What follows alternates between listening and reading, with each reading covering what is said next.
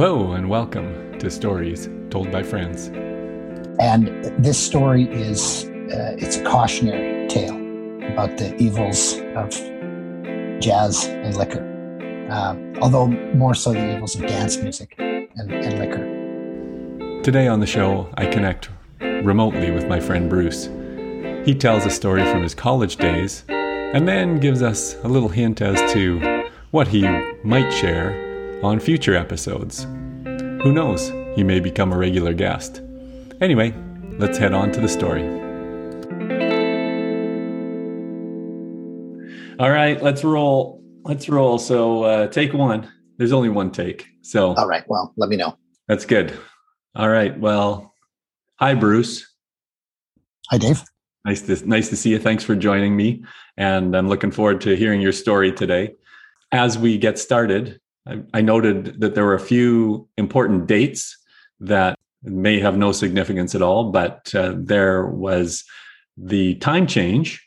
So we sprung forward today. So that's of significance. Tomorrow is the Ides of March, which may also be significant. I'm not sure whether that pertains at all to the storytelling. And it's your birthday in a couple of days. So, welcome on these very important times, not mentioning anything about pandemic. But anyway, nice to see you. Nice to see you too, Dave. And actually, a couple of those time milestones are significant. We sprung forward. I don't know if you guys spring forward. So I was unsure about exactly what time it was. I was supposed to join you this morning, so I'm glad, or this afternoon, so I'm glad we joined at the right time. And the Ides of March doesn't fit into my story, but my birthday, St. Patrick's Day, does very peripherally. That's good. Well, I'm sure there would be a lot of stories from your birthdays over the years. St. Patrick's Day, few we would want to tell, but many to remember if you can. So to begin with, as an introduction, is there anything that you would like to tell us about yourself? Well, I don't know who the intended audience is of your podcast, Dave, but if it's broader than just our own circle of friends, I'm Bruce Hamilton. I'm a longtime friend of yours, going back to grade school. I used to live in Saskatoon until I was 30 years old and then moved to Vancouver, where I remain nearly 29 years later. I work as a lawyer for the Department of Justice, and it's nice to be able to connect with some old pals like you in Saskatoon. So thanks for inviting me. That's great. Well, thank you. And it will be interesting to see who actually does pay attention to the stories, but I think they have universal appeal, the ones I've heard so far, and I'm sure yours will as well.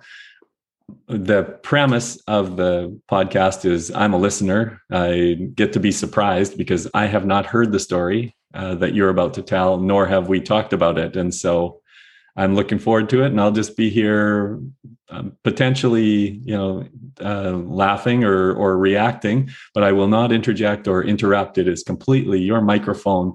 And so go for it. I'm looking forward to hearing it.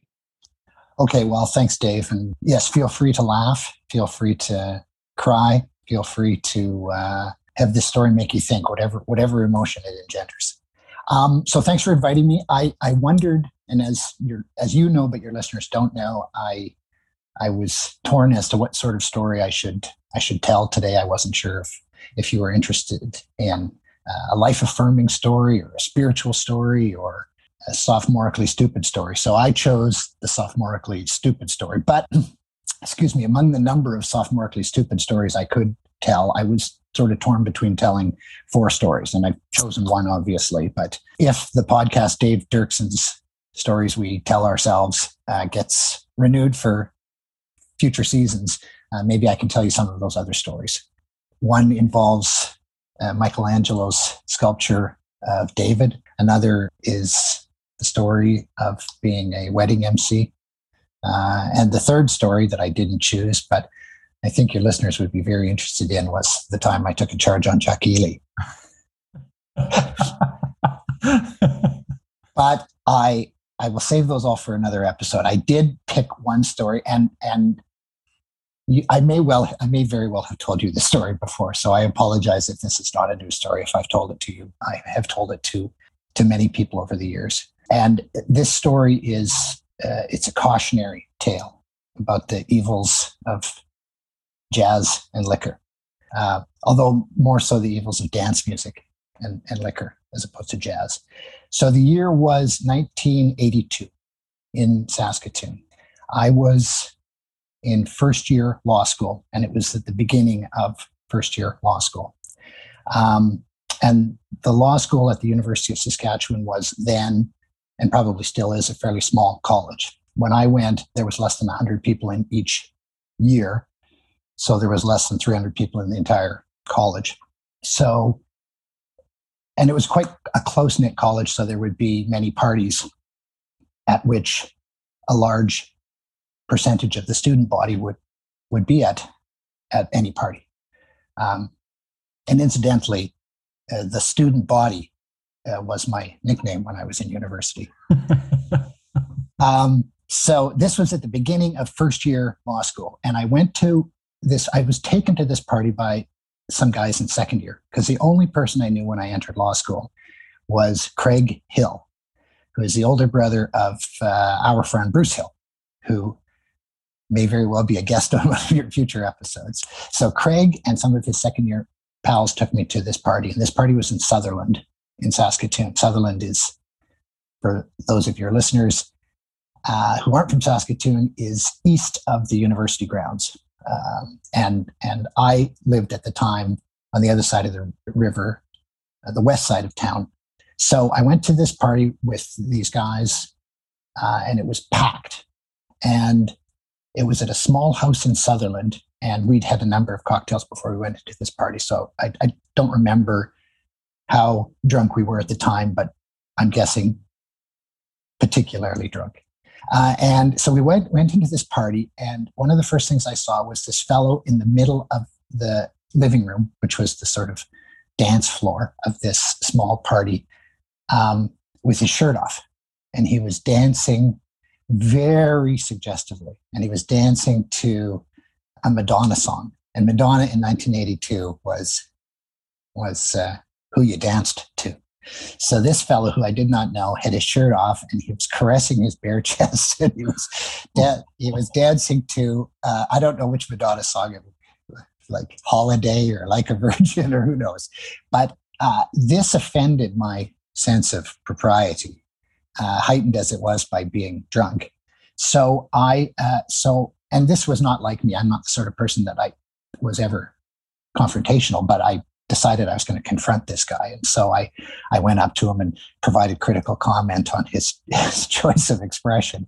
And he was disinclined to agree with me. So there was this tense sort of drunken standoff, and our respective groups of friends separated us, and nothing came of it. But I was at least really irked by this event. And so I spent the rest of my time at this party, drinking heavily to get over the trauma. So I decided that I'd had enough, and I was gonna walk home. I don't remember how my friends got home. If they probably wouldn't have been driving. Maybe they were going to take a cab. But I said that's it. I'm going to walk home. And I don't remember where in Sutherland this was, but it was north of College Drive. Obviously, that's all of Sutherland is north of College Drive. So instead of walking back to College Drive and walking west on College Drive towards the university and back to my house, I decided I was just going to cut through what was then nothing between Sutherland and the university grounds. It was just agricultural land at the time. I don't think there was any roads really there. And so I was going to walk home. And so I just walked trying to think of my directions, due west. And I was, walking half drunk and half filled with the white hot rage of having seen another man dance. And so I walked through this agricultural field, and it was where I walked through was a cornfield. And there were rows and rows of tall corn. And I just walked westwardly through a row of corn. And the corn, my recollection, I'm sure was influenced by having been drunk, but my recollection was the corn was as tall as I was. So I couldn't see anything. It was pitch black, and all I was doing was walking through this row of corn. and it was sort of like Field of Dreams. I'm walking through, but instead of looking for shoeless Joe Jackson, I may very well have been shoeless, having left this party drunk and in a rage. So I'm walking westwardly through this corn row, and I come upon a chain link fence. And it's a tall chain link fence. And it's certainly taller than I am. It's probably 10 feet tall. And so I have no choice but to climb this fence. And so I clamber up this fence and come down the other side. And I don't recall how gracefully I came down the other side, but probably not very gracefully. And so sort of picked myself back up, dusted myself off, and continued walking westwardly. And I walked about 15 or 20 feet, and I came upon another chain link fence. And so I don't remember what I thought at the time, other than perhaps a bit of surprise. And I've got to ascend this fence too. So I climbed this fence in the same degree of difficulty getting over it and getting back down it. But I did. I sort of clambered back down and then continued on my way to walk presumably through the university grounds and across the university bridge and home. But the next day, I don't remember if it was the next day or a couple of days later, but I was surprised by why there was these parallel 9-foot tall chain link fences. And so I drove to take a look at what these fences were and why there was these two parallel fences stretching the westerly boundary of this agricultural field just before the university grounds. And what I saw the next day when I drove by was that there was an enclosed small electrical transformer. And these electrical transformers, as you know, are enclosed because of the high voltage that they possess, and they have warning signs: don't touch these things because you'll be electrocuted. So they are housed in completely enclosed, fenced areas. And so and they're sort of like 20 by 20. And what I had done is I had walked up to this enclosure and I had climbed into it and then walked 20 feet and climbed out of it again, as opposed to walking to the next corn row over and just walking around the enclosure. So the denouement of the story, such as that story was, is that this all took place on a Friday, and I drove by the small enclosed electrical transformer on the Saturday or Sunday, and Monday I went to law school. And lo and behold, came upon the bare-chested Madonna wannabe. And we realized that we were both in first-year law school. And we decided that we were going to, given that we had to spend the next 3 years together, that we would sort of put that incident behind us and bury the hatchet.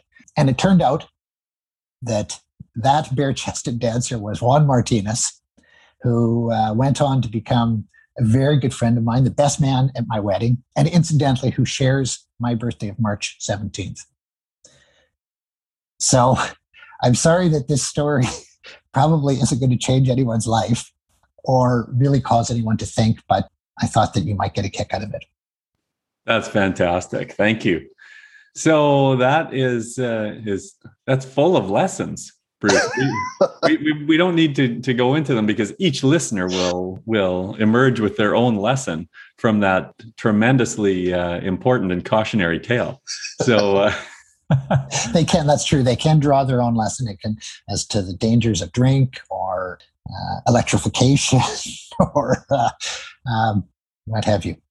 Or Madonna fans will like the story, and people who don't like Madonna will side with me. The friendships that emerge from initial conflict. Yeah. That's true. Yeah. So before I do let you go, or before we stop recording, because we'll talk about this after, and I am looking forward to those other stories that you have. You have many experiences with emceeing weddings. I know that because you emceed mine. And yeah, sorry to interrupt you. I was going to talk about that because I had the fortune of being asked to be an MC at a number of people's weddings. So I was going to describe how that came to be and give some tips for other people, some do's and don'ts, both of which I learned from practical experience. So I can share that story with you if and when you'd like. That's right. Well, and we may have to hold that for season 2. So, but I was going to ask you, what was the experience like of being asked to share a story that would be recorded potentially for others to hear, and what was it like to now tell it? I haven't actually done this myself. I'm just getting other people to tell stories, so I may have to experience it firsthand. But what was the experience like? Well, that's a good question. I was happy to help out. It sounded like something that you were interested in doing, and so I was happy to help out. I was prepared to help out, perhaps maybe more willingly and readily than some of your other friends might. And I don't mean that as pejoratively. It's just that some people don't like to, not that this is really public speaking per se, but some people might be a little bit more reticent to do this than others. And I'm not as shy about public speaking as some people. So I was happy to help out. And I thought it would give me an opportunity to tell what I think is a funny story. I will admit, I was a little bit nervous though, because I suspected that you might have some people that were telling, real important stories, and that I was going to stand out like a bit of a sophomoric sore thumb in the collection of stories. But yeah, I was happy to be asked, happy to help out, and I am nervously looking forward to hearing myself. Yeah, well, I won't have to do much editing at all. That was well told and an enjoyable story. And I will use your endorsement to convince others. It's not painful. So there you go. Yeah, well, it wasn't at all. You're a very good listener. And I appreciate you laughed at a couple of the spots, all of which were the right spots. Yeah. So yes, I would be happy to give a glowing recommendation to other potential invitees. That's great. And I was really struck by the experience of walking through a row of corn in the dark, inebriated. That in itself, I mean, we could have gone really deep on the psychological resonance of that, but we won't. We will. Yes, I was hoping it was going to be evocative. Yeah, definitely. All right. Well, that's good for now. And I look forward to hearing back from you in season 2. And I'm sure all of our listeners are also looking forward to that.